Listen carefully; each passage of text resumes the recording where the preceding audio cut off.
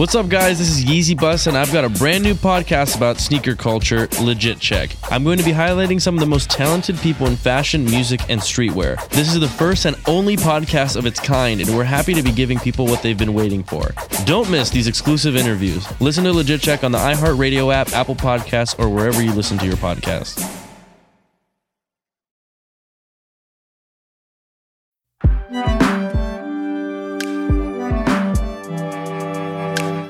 Hey, Brian. Hi, Katie. Well, it was great to be with you in Los Angeles last week. It was so fun for me to see Eliza, who's gotten so big and really seems to like cheese. Well, we keep feeding her, so she keeps growing. And she loved meeting Katie. She's heard a lot about you. She told me afterwards that you're not nearly as bad as I said. So I think you got a new fan. Thanks a lot, Brian. I haven't seen her since she was an itty-bitty baby, and it's just amazing. She's how old now, Brian? She's almost 2, and you should come to L.A. more often and hang out. Well, do some more girls chat with Eliza. She was adorable, and of course, Brian has a wonderful wife, Claire, and I always love seeing Claire as well. So we also did something we don't normally do, and that is we had a photo shoot. We were ready for our close-ups because we're taking some new pictures for the podcast. We want to freshen up the look and, of course, include your beautiful mug in more of the photos. So I don't know. I think you have a future in male modeling, Brian. Oh, yeah. And if you believe that, I've got a Trump University degree to give you. Anyway, I handed the photographer a 20 for some airbrushing, so hopefully that works. Yeah, sure. Anyway, it was a lot of fun, and it was fun to see you. And as I said, it was great fun to see Eliza and Claire. Meanwhile, I'm back in New York. I'm not traveling for an entire month. I'm not going to get on an airplane because my life has been insane with a lot of travel the beginning of the summer. So now I'm just keeping my feet firmly planted on the ground. And I'm here in our New York studio. Brian, you're still in L.A., and we just had a conversation, a really interesting one, with former U.S. Attorney Preet Bharara. He was a wonderful source of information and insight about everything that's going on with the Trump investigation. I think it's very easy in the day-to-day of the coverage to lose perspective and to really understand what's going on. And so I think he was terrific at stepping back and giving us, in a sort of Joe Friday, just the facts, ma'am style, and maybe I'm dating myself with that reference, a sense of what matters here, what the stakes are, and really to help us understand the Trump investigation and how it's going. And really Trump investigations, because he talked about the different jurisdictions or auspices under which these investigations are taking. Is that the right legal way to say it, Brian? With the Russian investigation being conducted, of course, by Robert Mueller, and the investigation into Michael Cohen's activities being investigated by the U.S. Attorney for the Southern District of New York, which is Preet's old office. And folks, if you're unfamiliar, being a U.S. attorney is essentially the top federal prosecutor in a particular location. And the Southern District of New York is probably the most important office in the country because it covers Manhattan. So Wall Street is under its jurisdiction. A lot of New York political corruption cases are under its jurisdiction. And very relevant here, the home and business of the President of the United States are under its jurisdiction. By the way, everyone, this is a crossover show, and that means our conversation will be broadcast on Preet's terrific podcast, try to say that 10 times fast, called Stay Tuned with Preet.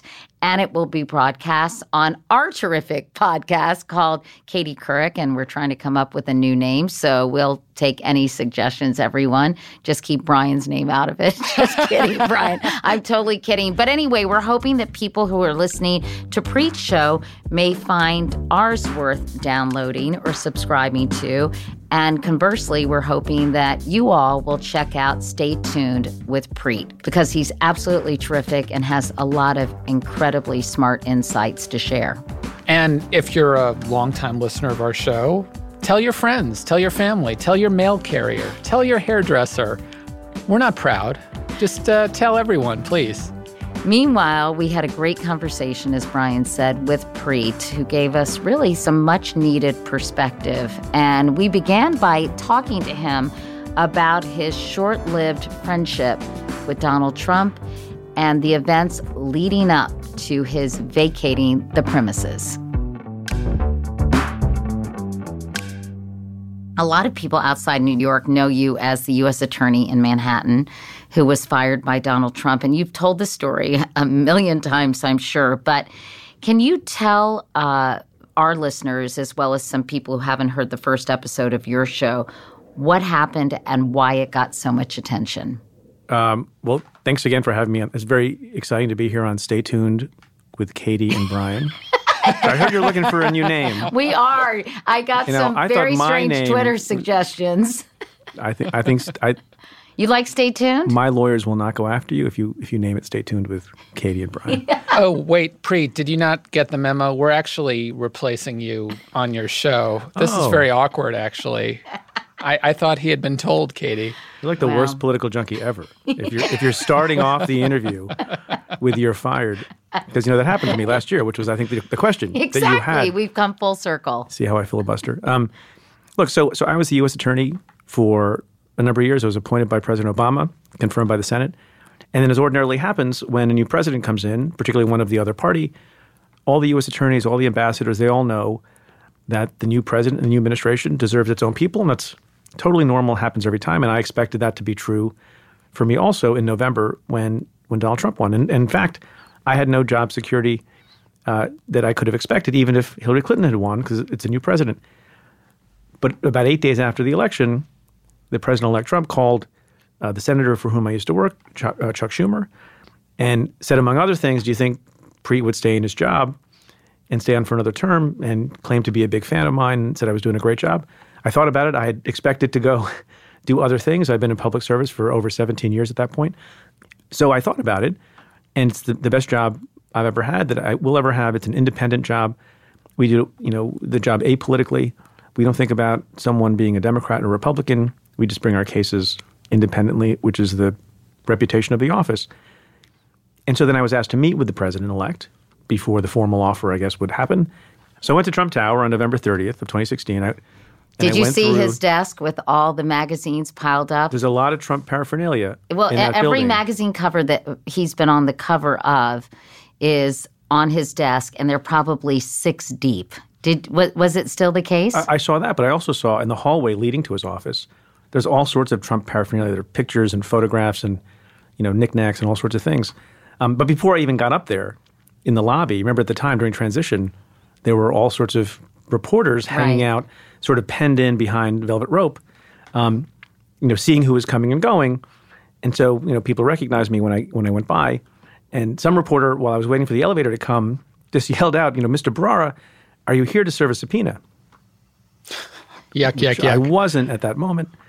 So the elevator takes a long time. It's a gold-plated elevator. You go upstairs. The president-elect was running a little bit late.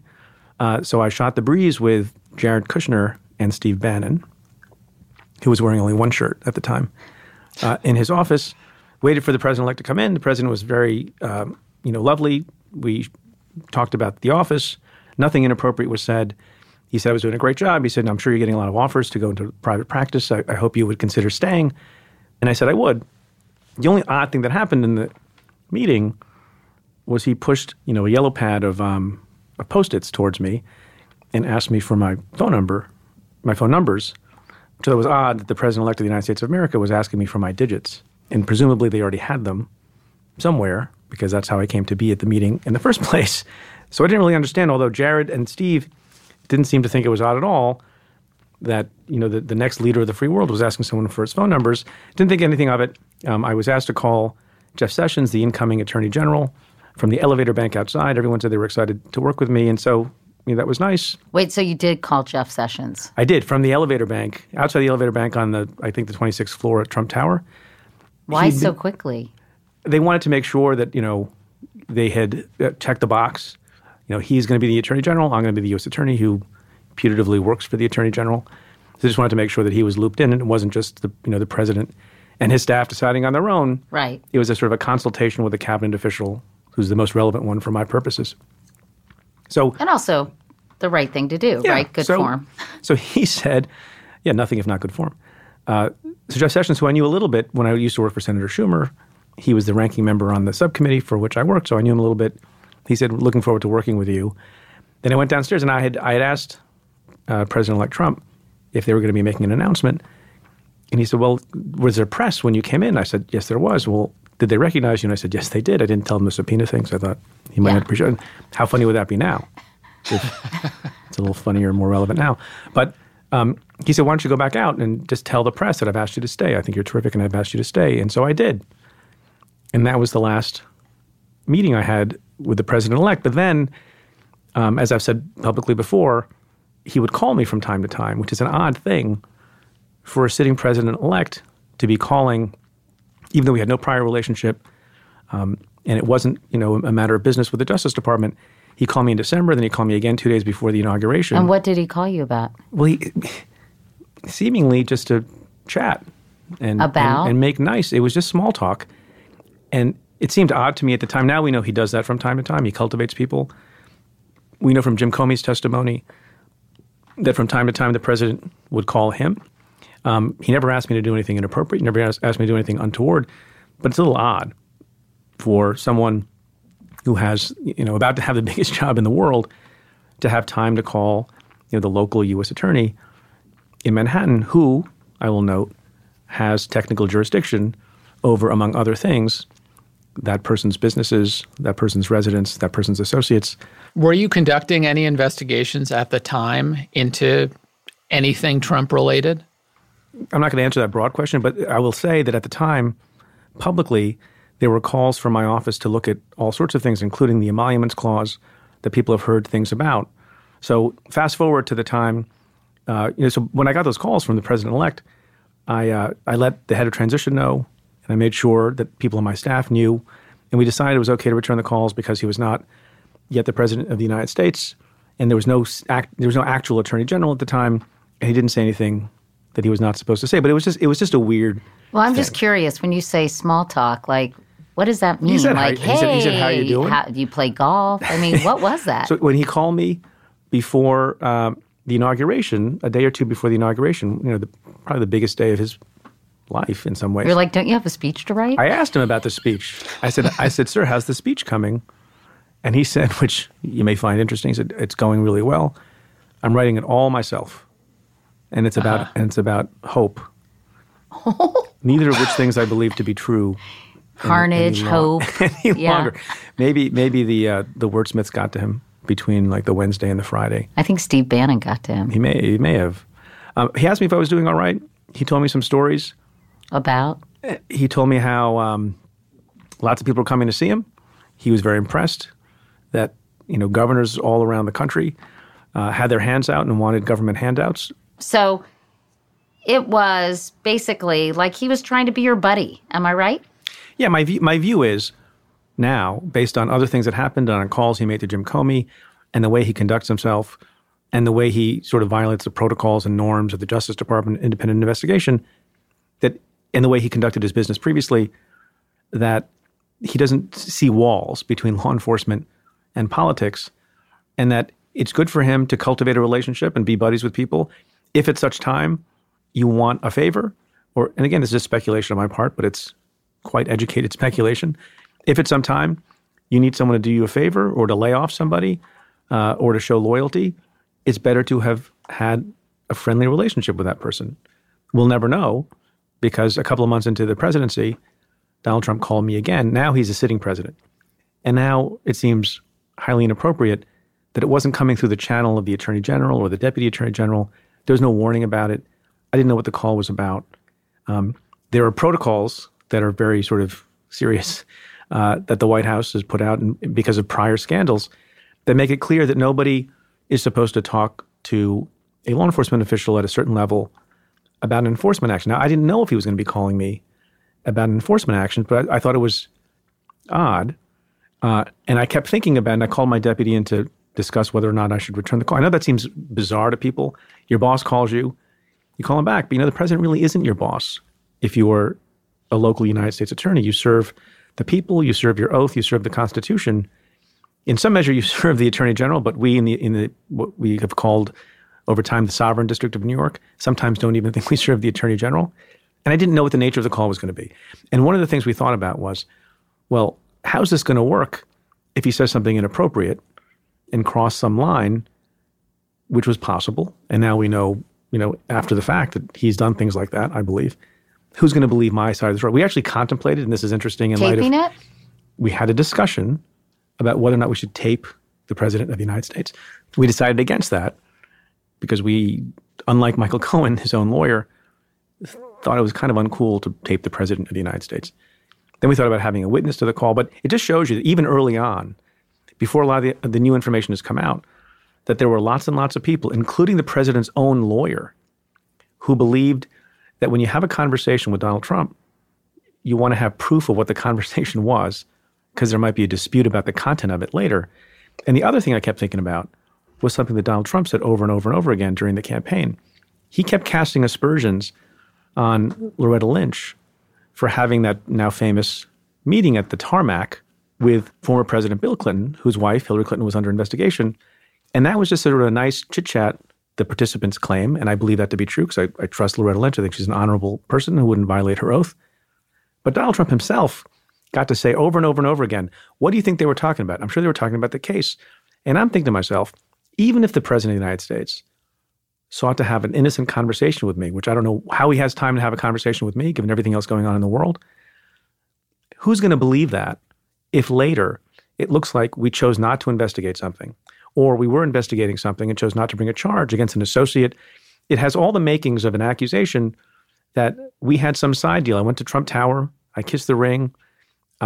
He asked me to stay. I agreed to stay. There was some deal of friendship or loyalty, and no good could come of returning the call. So I called actually Jeff Sessions' chief of staff and said, I got this phone call, and he agreed with me that I shouldn't return the call. Knowing what we know about the president's personality, he would be, what's the technical term? Pissed off. So I called the secretary at the White House back on March 9th of 2017 and said, I've consulted with the Justice Department. For a variety of reasons, I don't think it's appropriate for me to have a conversation directly with the president. No offense. And 20 hours later, I was asked for my resignation. Now, I cannot prove that those things are connected, and everyone else who was a holdover was also asked to resign. But it seems odd to me that those things would be so closely connected in time unless they were at least a little bit related. So, Preet, you won't answer the question about whether there was any Trump-related investigation. But you're going to ask me something anyway, aren't you?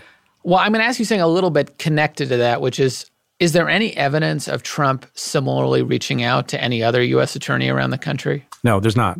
I mean, I presumably, hypothetically, it could have happened. I mean, the other thing to be aware of, he then, the president, my understanding is from the reporting, personally interviewed certain, appointments to U.S. attorney, including the one in New York, the one in Washington, D.C., and I think one in Florida, all who, incidentally, out of the 93 offices, have technical jurisdiction over the person and property of the president and his associates.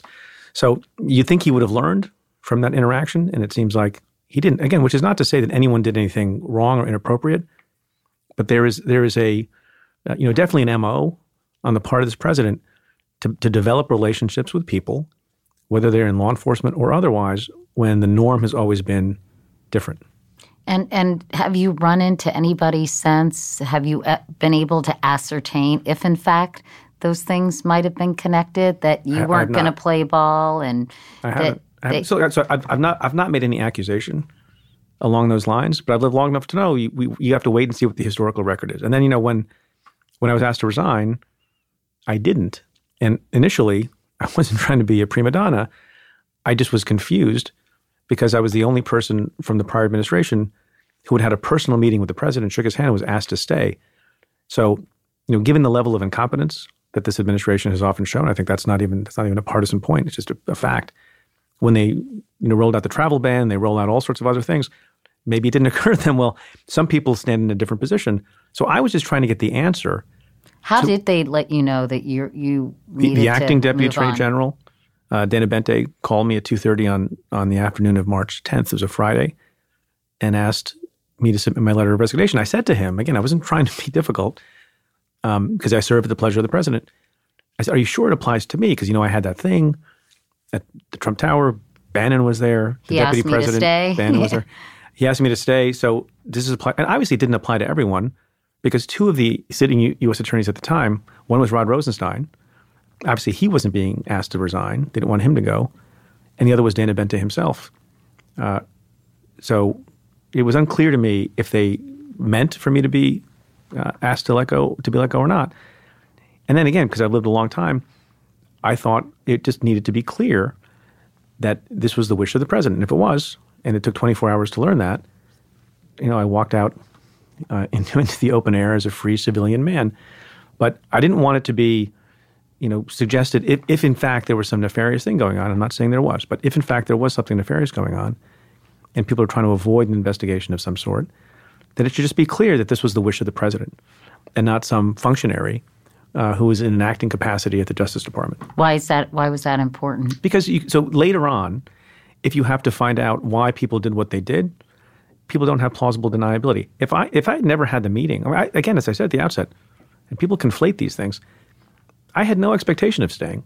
There's actually not even a tradition of the next president keeping someone from before. Now, sometimes it happens. Rod Rosenstein served under George W. Bush and then was kept on by Barack Obama and kept on again by Donald Trump. So there are exceptions to that. Patrick Fitzgerald was appointed by one president and kept on by the following president. So it's a small minority of people. I didn't expect to be in that position. But once someone asks you to stay with a lot of fanfare, I was asked to stay on for another term before he appointed a Secretary of Defense. In a pretty public way. In a very public way. And then when you see other things that happen, and you begin to see the ways in which the president thinks about law enforcement and thinks about personal loyalty and thinks about how you interfere with things, issues pardons without going through the process, asks Jeff Sessions, as we found out later, and I believe this, can the department do something to back off on Joe Arpaio, asked Jim Comey, and I believe this also, can you back off on Michael Flynn? These are the kinds of conversations that the president thinks are appropriate. That puts into a different light the nature of the calls he was making to me. And as somebody who's been in the legal system for so long, why is that such a dangerous MO, Preet? Because the law is the law, and it's supposed to be independently enforced, and no one gets special privileges. The law applies equally to everybody, even though we have seen examples of this. These are, I think, transgressions of norms and very important norms.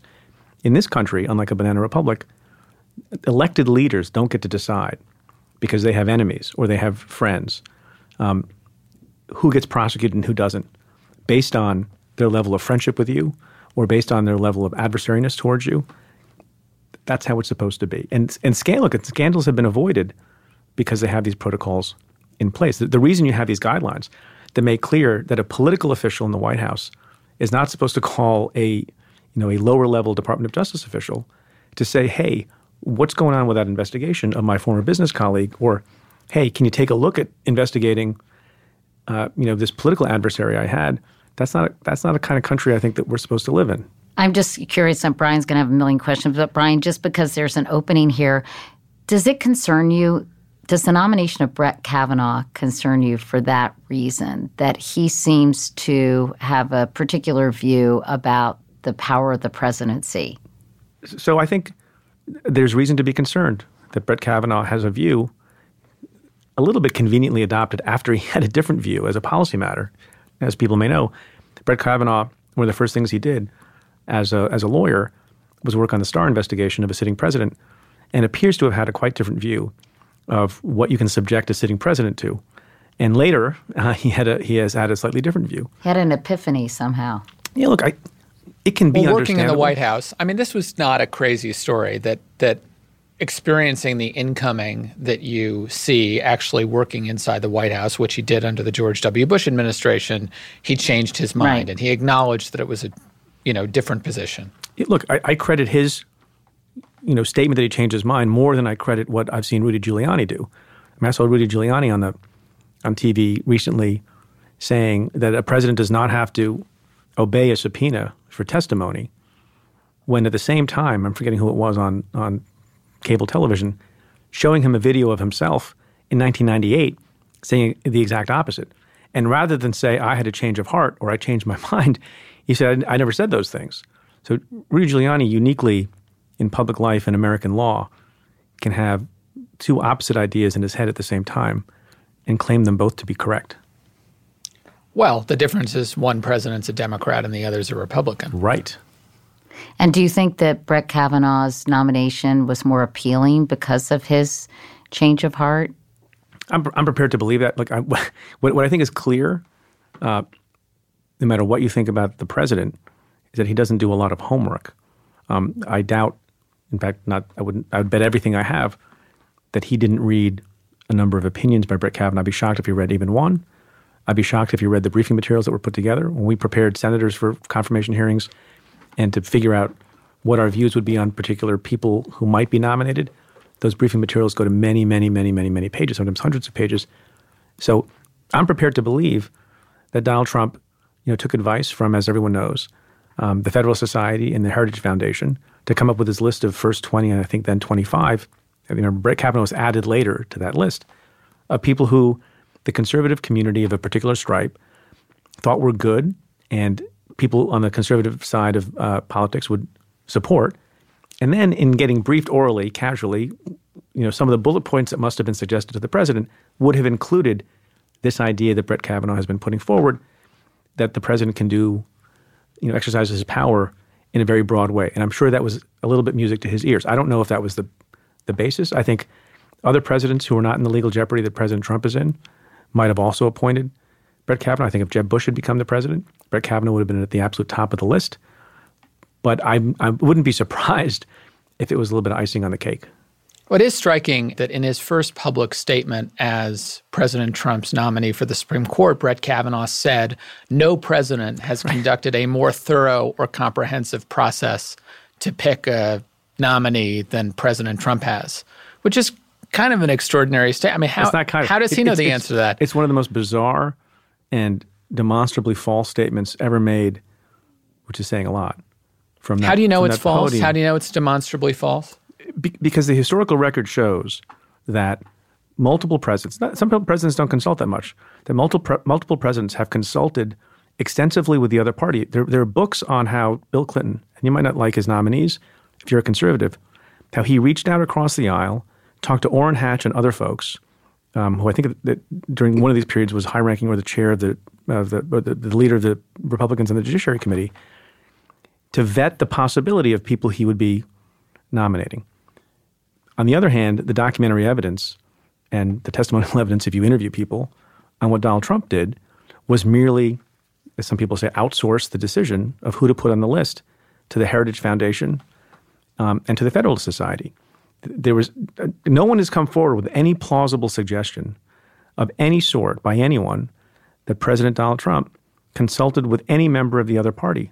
And other presidents have, kept this sort of internal as well. But to say that he consulted more widely than anyone else ever, I think is demonstrably untrue. It's time to take a quick break. When we're back with Preet Bharara, we're going to dig into much more, from whether Michael Cohen has flipped to what advice Preet would give to Donald Trump if he were his lawyer.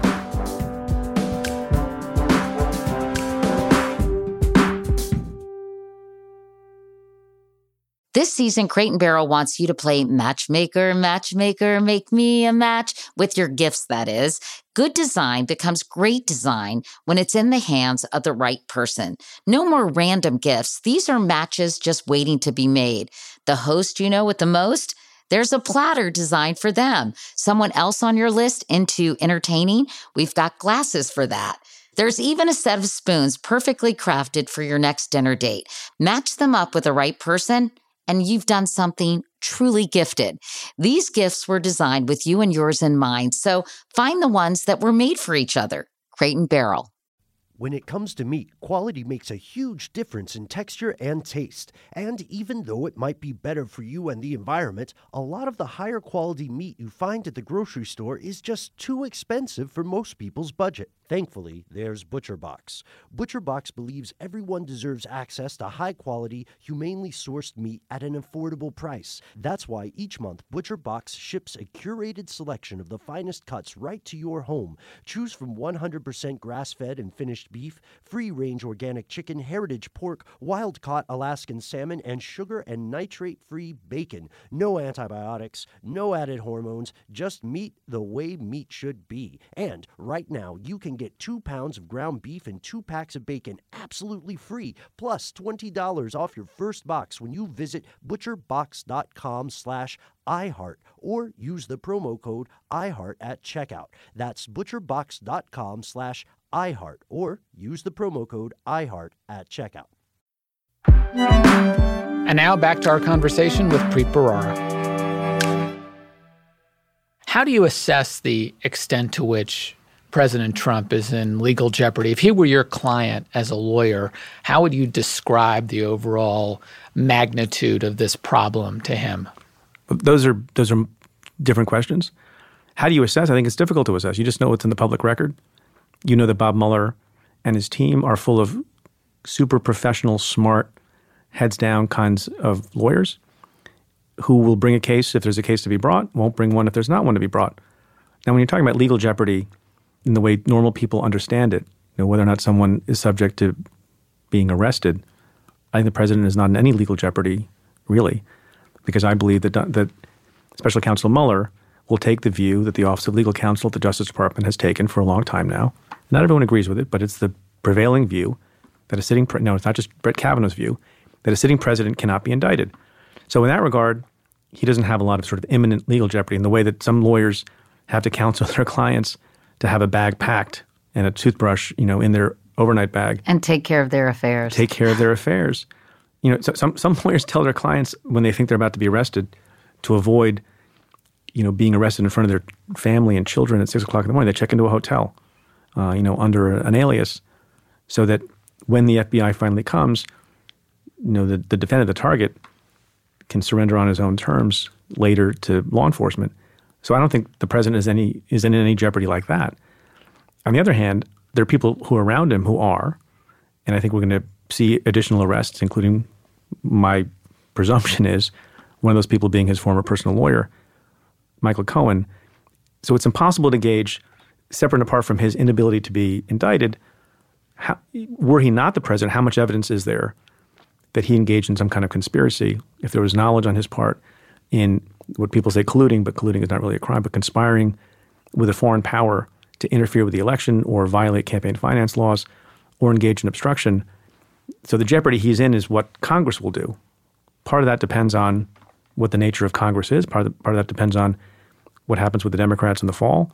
It also depends on what the priorities of the Democrats and others are. Not everyone is in favor of taking illegal action against the president. Now, the second part of your question is what I would do or say if I were representing the president who had this level of legal jeopardy. I would keep my mouth shut. I would be a lot more like Emmett Flood, who nobody knows, although he's representing the president of the United States as well. We just see the PR offensive that's not particularly helpful to the president by Rudy Giuliani on TV, and before that we saw the same from John Dowd and from Jay Sekulow. Generally speaking, when your client, even if he's a high-profile person like a politician or a celebrity or a billionaire, you keep your mouth shut and you do your work behind the scenes. Like the principal thing that you want to do is explain in a sober-minded, respectful, rigorous way to the prosecutors who potentially are going to charge your client is why they have it wrong, and not blast them in public and not proclaim facts about your client's knowledge that turn out to be untrue a short time thereafter, not to make a proclamation about a potential witness against your client, in this case Michael Cohen, one day saying he's an honest and honorable man, the next day saying he's a pathological liar and has lied his whole life. And part of the reason you don't do that is first of all, you look like a fool. Second of all, you don't serve your client well. And in particular, the reason you don't serve your client well is you don't have credibility. This discussion about whether or not the president is going to sit down with the special counsel and on what terms, those are human beings who are dealing with each other. Rudy Giuliani or Emmett Flood or whoever else is sitting down, not with robots, they're sitting down with other people, and they're making representations about what the president, will agree to or not agree to, or they're making representations about what the law is and why the special counsel has it wrong, barking up the wrong tree. A lot of those arguments, as they are in life generally, are persuasive or not persuasive if the person making them has personal credibility. And when Rudy and others go out there and say idiotic things that are proven false and flip-flop day to day, when a person like that, and we've had people like that who are not as famous as Rudy Giuliani, when a person like that does that in public and then comes into my office when I was the U.S. attorney and tries to make an argument to me, I don't credit it. And that's a failure of lawyering on the part of those guys. But do you think they're doing that for public consumption? There are Sure. two different audiences they're appealing to. And do you think there is a method to their madness that people are so confused at this point, they can't make head nor tails of anything, right? I'm always careful not to attribute too much cleverness and strategic thinking on the part of people who look like they're saying silly, self-contradictory things. It's possible, and that's obviously how folks are going to spin it. But I don't know anyone, even supporters of the president, who actually think that the constantly changing statements of Rudy Giuliani are helpful. In fact, I think I saw in the last couple of days a former lawyer to the president in other matters, I think his former divorce lawyer, who it seems remains loyal towards the president and affectionate about the president, said that Rudy Giuliani's representation is a disaster. That said, maybe what Giuliani is doing is acclimating the public to the idea of collusion so that if and when Mueller proves it, the reaction is, oh, of course, we knew there was collusion. Just like when Ken Starr proved that Bill Clinton had the affair with Monica Lewinsky. Right. It's the old He's news. kind of was, moving the goalpost, Yes. right? So people will be less shocked and more inured to this whole notion. Look, it's possible. Anything is possible. But I do think, though, that really smart people like you guys and other folks in the public who are commentators, because they're smart and rigorous, like to impose, that kind of strategic thinking on the part of people who may just be incompetent. Can we ask you about Michael Cohen's case? Because your old office is investigating Yeah, him. I have no personal knowledge of it. Everything relating to that case But what began, you've read, started after. you've Yes. seen in the public. Yeah. So clearly he's flipped, right? I wouldn't say clearly. Well, because remember, two things have to be necessary, right? First, the guy who is in trouble, in this case, Michael Cohen, has to make the decision that he wants to cooperate with the government. And that seems fairly clear, as your question and your smile indicates to me. But a second thing also has to be true. The government has to want your cooperation. The government has to believe, the prosecutors have to believe that this potential target, in this case Michael Cohen, has substantial assistance to offer. Now, everyone has been assuming, I think it's not a terrible assumption, that Michael Cohen knows where a lot of the bodies are buried, can cooperate with respect to a lot of folks, perhaps even the President of the United States, and that he has stuff to give. But then there's another, sort of a third issue as well. Let's say the first two conditions are met. Guy's in trouble. Guy wants to cooperate with the government. And the government wants him. Government wants him. Government thinks that person has information of criminality on the part of other folks. The government also has to believe that the witness is going to be truthful going forward, also has to believe that the witness is going to be effective. I'm not saying this is true of Michael Cohen, but he's got a lot of baggage. I think Rudy Giuliani's second assessment of Michael Cohen is the more correct one, that he's lied his whole life, and presumably on behalf of Donald Trump, that the first assessment of his being honorable and honest was not true. Prosecutors put on people who have told lies before and who have killed people and have committed fraud. We put them on the stand to prosecute other people. But you have to go through a real serious assessment of how that's going to look, of whether or not they've really turned the page, whether they're being fully honest with you. There are people who, I'm not saying this is true of Michael Cohen, but just remember that there's these other things. His mere willingness to flip against somebody, including maybe his former client, is not necessarily sufficient.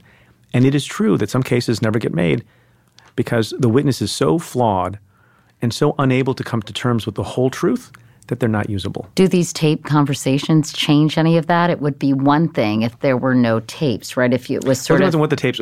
look, so the one tape that's been released looks like it was suddenly and abruptly shut off. And, you do have to worry about people who claim that things were said, but they selectively tape. All these things I'm about to say are hypothetical. We don't know if Michael Cohen, for example, has 3 other tapes in which he looks terrible and he destroyed them. Let's say there's an email about that. Let's say there are times when he was on tape, spinning a false story. So he would have something that looked like it was credible and tape recorded, but was really not true. That would then cast into doubt things on other tapes where he was telling the truth. I just don't know the extent of this. And I will tell you also that prosecutors all the time put on unsavory witnesses on the stand because that's the nature of it, right? If you're a bad guy and you committed crimes with the mob, you're going to have the information about other guys in the mob. But there is a meter of unsavoriness that we look at.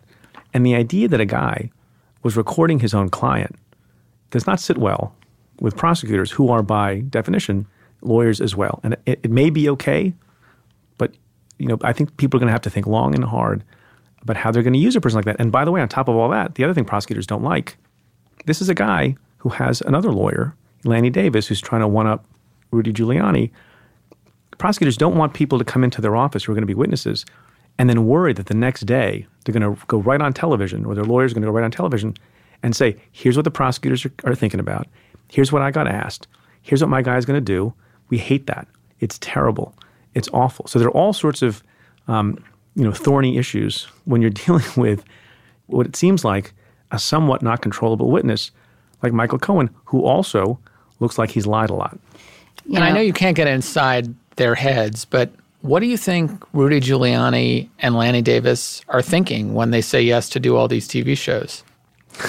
That's a great question. Look, each of them has sort of the big-mouthed lawyer who's going on television. Maybe it's a split strategy, but each of them also has a very well-respected, quiet, behind-the-scenes lawyer. In Michael Cohen's case, it's Guy Petrillo, who I worked for in private practice and who worked for me as the chief of my criminal division when I first became the U.S. attorney. He's as solid and competent and as ethical as they come. And so maybe it's just a decision that some high-profile subjects and targets make. Is like, you know what? I have my legal strategy, and I got my brainiac nerd lawyer, Emmett Flood, Guy Petrillo, to do that, who have great credibility with the special counsel, and they do that negotiating.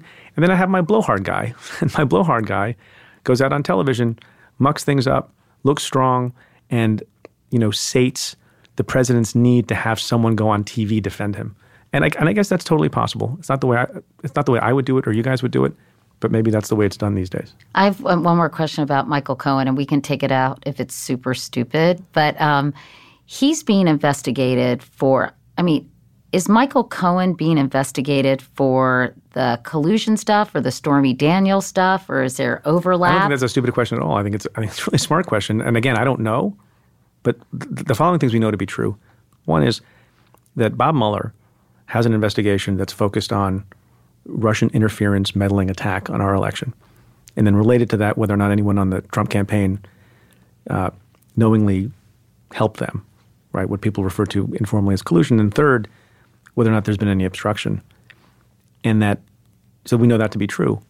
The second thing we know to be true is that rather than retain whatever investigation or whatever bad things the Mueller folks found about Michael Cohen, they decided in combination with Rod Rosenstein to separate that part out and give it to my old office, the Southern District of New York, which suggests that the things, and the lawyers have made this point, and it's a smart point and better for the president, which makes it appear that the things that are being looked at on the part of Michael Cohen by the Southern District of New York are broader in scope, but separate from the president and have nothing to do with Russia. Now, so that appears to be true on the surface, but the way the world works otherwise is, there are humans who have multiple things going on in their head. And so it may be true, and this happens all the time, that you take a look at one cooperating witness and then they flip. They don't just flip as to the taxi medallion issue, which is reportedly something that people are looking at, or, a particularly, compartmentalized money laundering issue or some other fraud. You say to that person, what other bad things have you done? What other things do you know?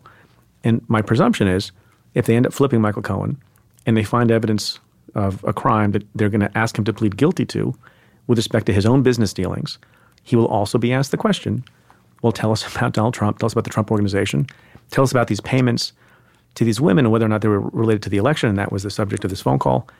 And if he has information about that stuff or dealings with the Russians, then that information is almost certainly going to be shared with Bob Mueller.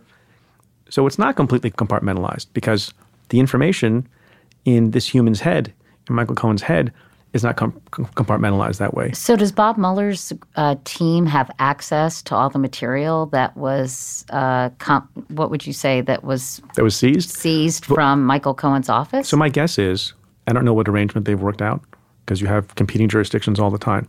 My guess is that in assigning this portion of the case to the Southern District, it was made clear that if appropriate and as necessary, we need access to information to do our own job, then you will share that with us and you will keep us in the loop. In pushing that part of the case over to the Southern District, do you think Mueller is in any way preparing for the day that he's fired, or at least creating a contingency plan if Rosenstein is impeached or fired? If he gets pushed out or neutered in some way, is he trying to create a kind of a living will for his investigation? I haven't heard it put that way. That's a good way of putting it. I don't know if that's his primary consideration. Brian went to law school. Frustrated lawyer here. Me too. Look at us doing podcasts now. Living the dream, Preet. Living the dream. You're not even in the studio. You just managed to mailing it in from somewhere. Yeah. Look, I don't know that that's the primary motivation for why he's doing what he's doing. I think Mueller's primary motivation is to follow the facts and see what the truth is. Related to that is to make sure, as much as possible and consistent with his oath, that his investigation looks like it's coloring within the lines and staying within the lanes and doesn't look like it's getting too far afield, so it has maximum legitimacy and credibility.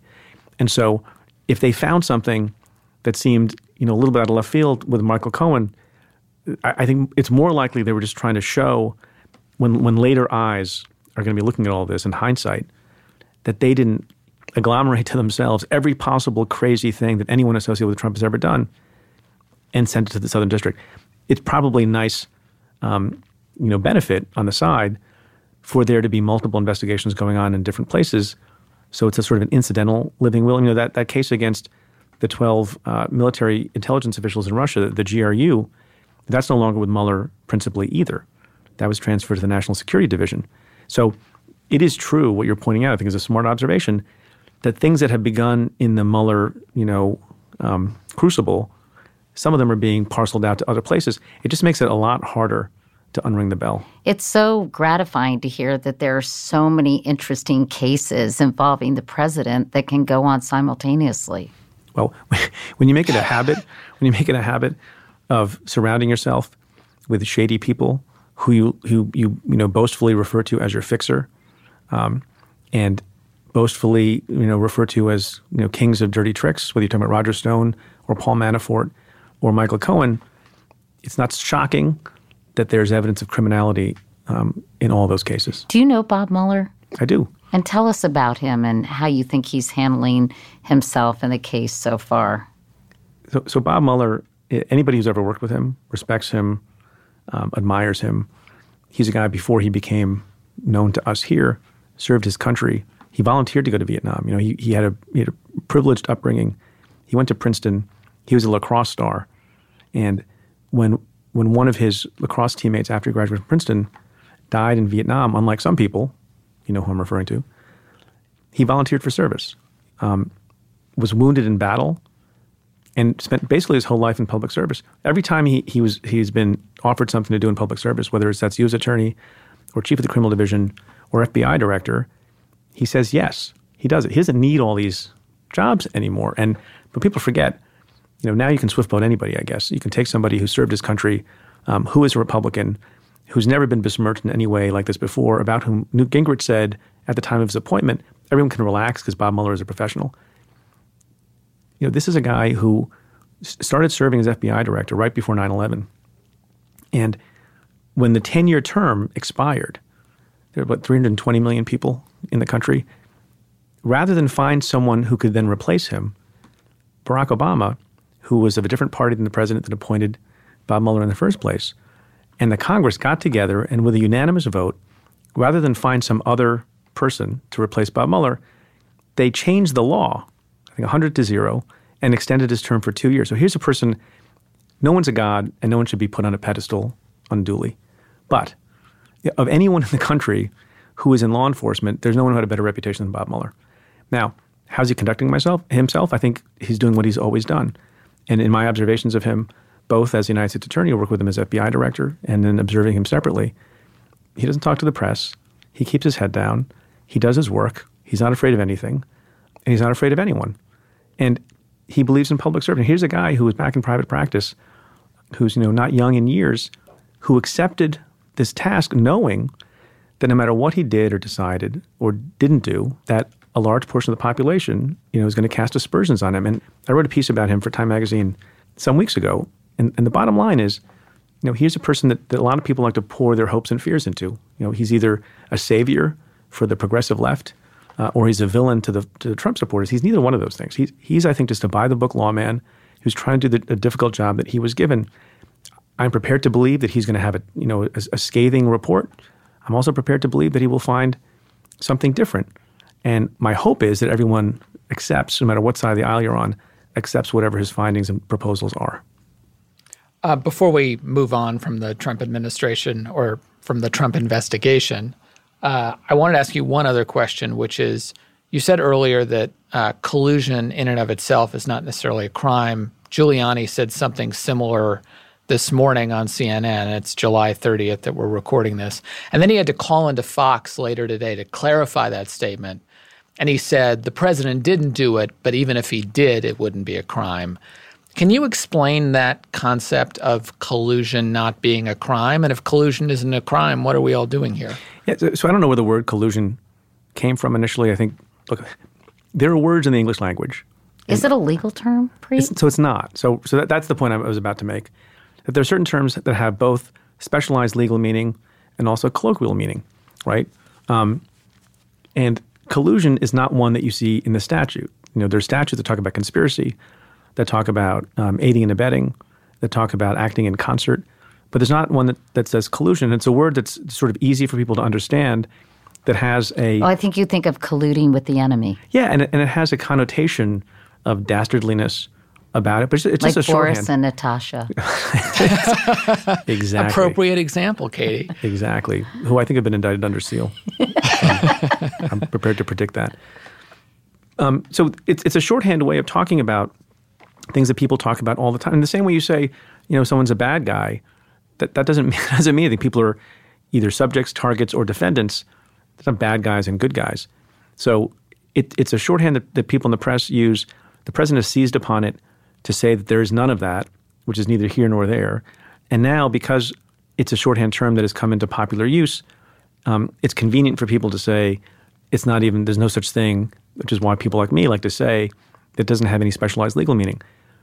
But things that might constitute, in ordinary parlance, collusion can also constitute a crime, right? So if they were, for example, if it is true that these Russian GRU operatives engaged in this hacking with the assistance of and the knowledge of and or maybe the direction of people in America who were on the Trump campaign, perhaps Roger Stone, who's alluded to in the indictment, not charged yet, then that is both collusion in the sort of layperson sense, and it's also potentially conspiracy.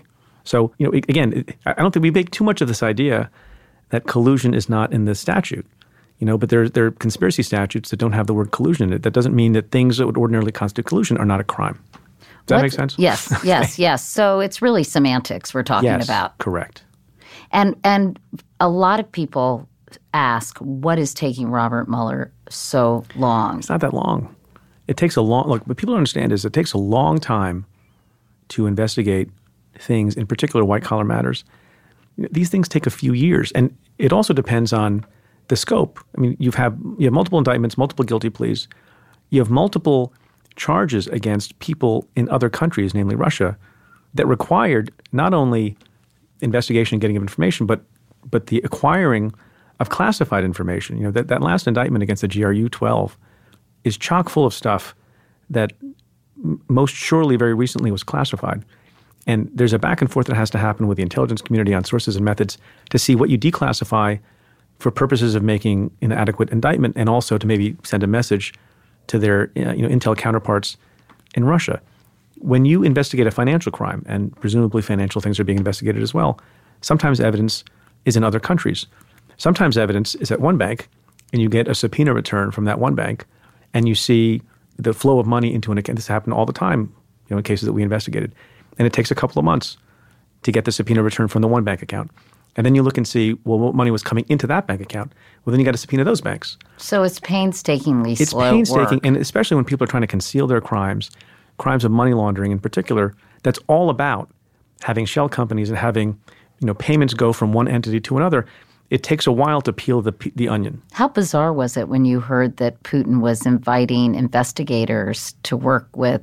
I thought it was bizarre and scary, although more scary and bizarre is that the president seemed to say, "Hey, sounds like a great idea, along with like the cyber force thing that they were going to do together." It was going to be impenetrable, though, Preet. How could you object to that?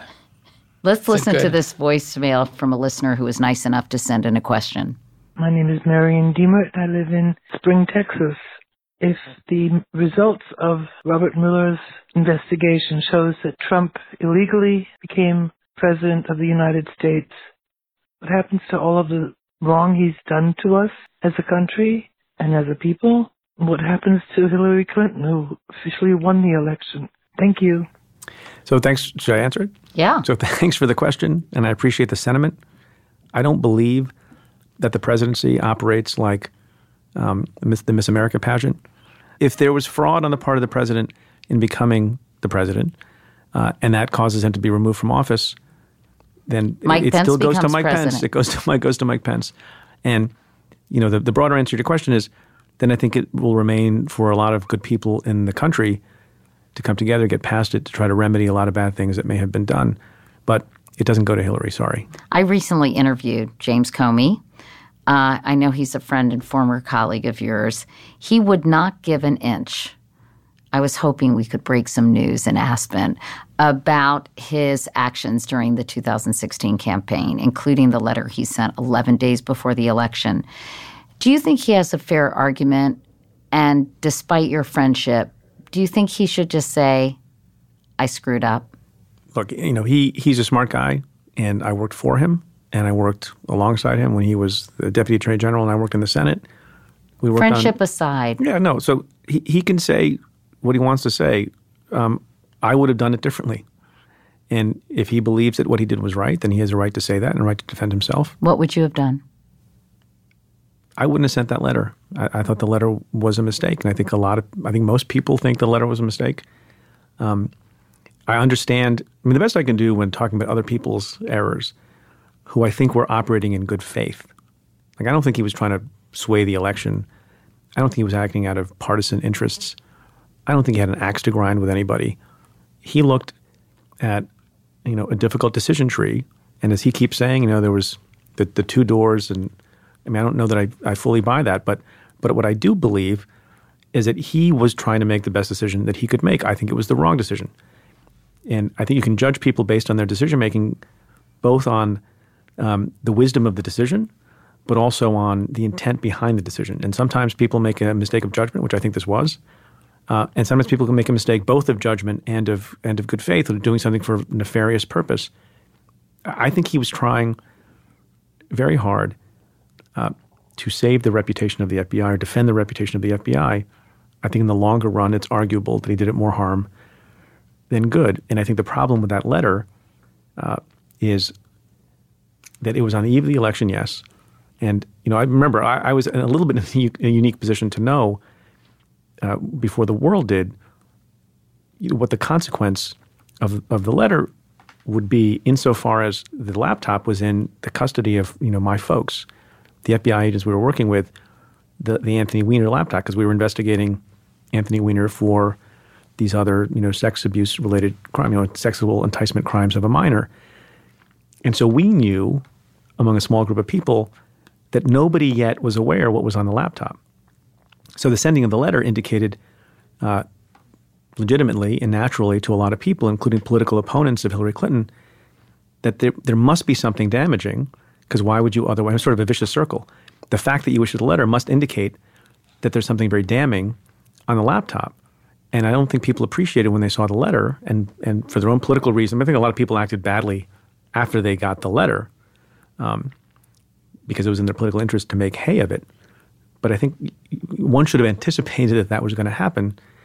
And it might have been the better course to wait and see if the stuff on the laptop was redundant, irrelevant, unnecessary to affect the investigation, all of which turned out to be so. And why couldn't he have put as many agents as possible on that to comb through those emails and to do nothing until he had the information he needed to move ahead or not? I don't know. I don't know. He did have the power to do that, right?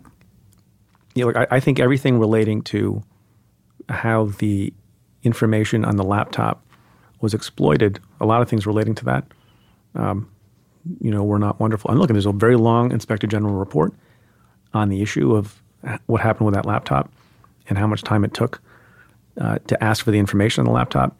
Right. My office is in the IG report to the extent that, we were staying in our lane and focusing on the Anthony Weiner, potential criminal case. And we're a little bit surprised that nobody was doing anything more quickly to exploit and look at the emails on the laptop. A lot of people have asked, Preet, would you run for office? Are you asking? Yeah. Or was that a statement? No, it's a statement and then it's a quizzical look. So I thought about running for Attorney General, and I announced on the podcast this week that I'm not. There's an open seat, and there are good people who are running for that position. Look, I think public office is important. I enjoyed having the appointed position that I had. I think there's a lot of good that can be done. I think doing things from the outside, which I'm learning about, and I have this great task force with Governor Christy Todd Whitman and the Brennan Center, which hopes to restore institutions of democracy, and I have other things planned. The question about serving in office requires first a stomach for, an appetite for, and a thick enough skin for what it takes to get to office, which is campaigning, which also requires, depending on the jurisdiction you're in, a lot of, I think, fundraising. And some people can do it and some people like it less. I tend to like it less. I think there are ways to do it. Now, I'll think about that for the future. So you haven't closed the door on the possibility? What I've said often is that politics is not my cup of tea. Being a judge is not my cup of tea. What I like doing more than anything else was being a line prosecutor and being the U.S. Attorney for the Southern District of New York, which I think is one of the purest forms of public service.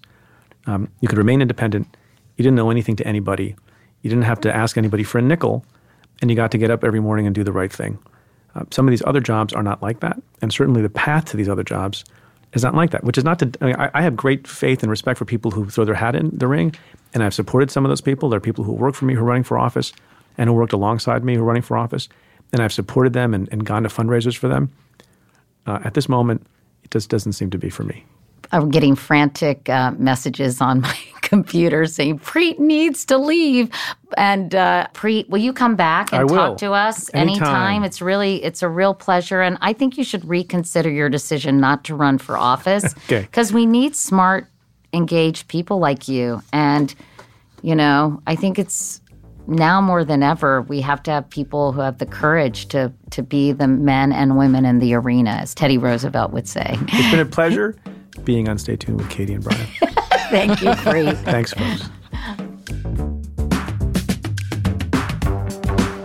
Brian, now that we've made Preet late for his next appointment, there was so much speculation about his running for office when he left the U.S. Attorney's office. Are you surprised that he decided, not for me? A little bit. The natural job for him would have been Attorney General of New York, and it's an open seat, and there are a number of people running. He would have had as good a shot as anyone.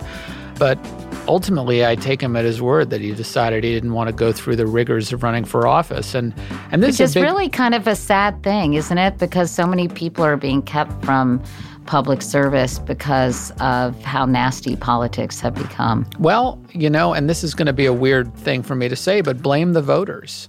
It's gotten really hard because, if you can dig up dirt on your opponent, if you can catch, a politician in an embarrassing moment, the voters respond to that, and therefore the incentive is to do it. And politics has gotten really ugly, and a lot of good people aren't running for office as a result. The other factor is, of course, fundraising. Well, I think he obviously doesn't have a stomach for that either. Yeah, well, a lot of members of Congress spend more than half their time raising money, dialing for dollars, instead of studying the issues and meeting with constituents and all the rest.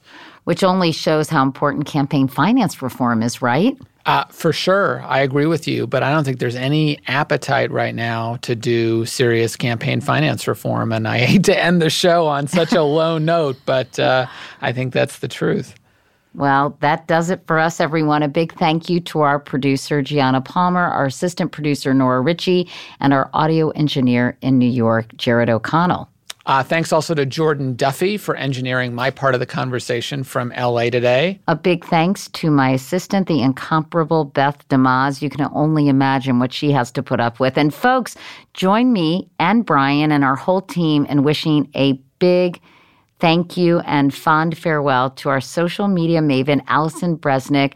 She is on to new adventures in La La Land. So, Brian, you'll have to meet up with Allison as she starts her new life on the left coast, as they say. Yeah, we're going to be going to a spray tanning salon tomorrow together. So it's very exciting for us both. Maybe you guys can schedule a mutual waxing. Oh, wow. I hadn't even thought of that. Great idea, Katie. Anyway, for better or worse, we are the show's executive producers.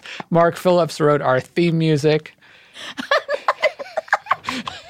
I am sorry. I thought that was funny. And a word of warning, for the rest of August, we'll be on a summer break. You're going to miss this witty repartee, aren't you, everyone? This means we won't be releasing new episodes, but we are going to revisit some of our favorite conversations. We might even throw in a surprise or two. So don't worry, you won't have to miss us too much. And as NBC used to say when they would do summer reruns, if you haven't seen it, it's new to you.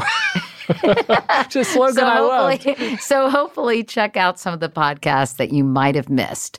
They're all oldies but goodies, everyone, kind of like me. Anyway, as always, thank you so much for listening, everyone, and enjoy the rest of your summer. Talk to you soon. Bye-bye.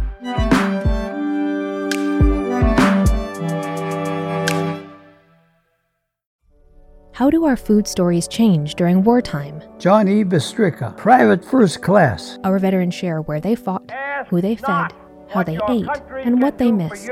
The military had powdered eggs, and I hated those powdered eggs. iHeartRadio is #1 for podcasts, and it's easy to see why. Join us in Service, Stories of Hunger and War, on Apple Podcasts, the iHeartRadio app, or wherever you get your podcasts. We started feeding them. That's the first thing we did.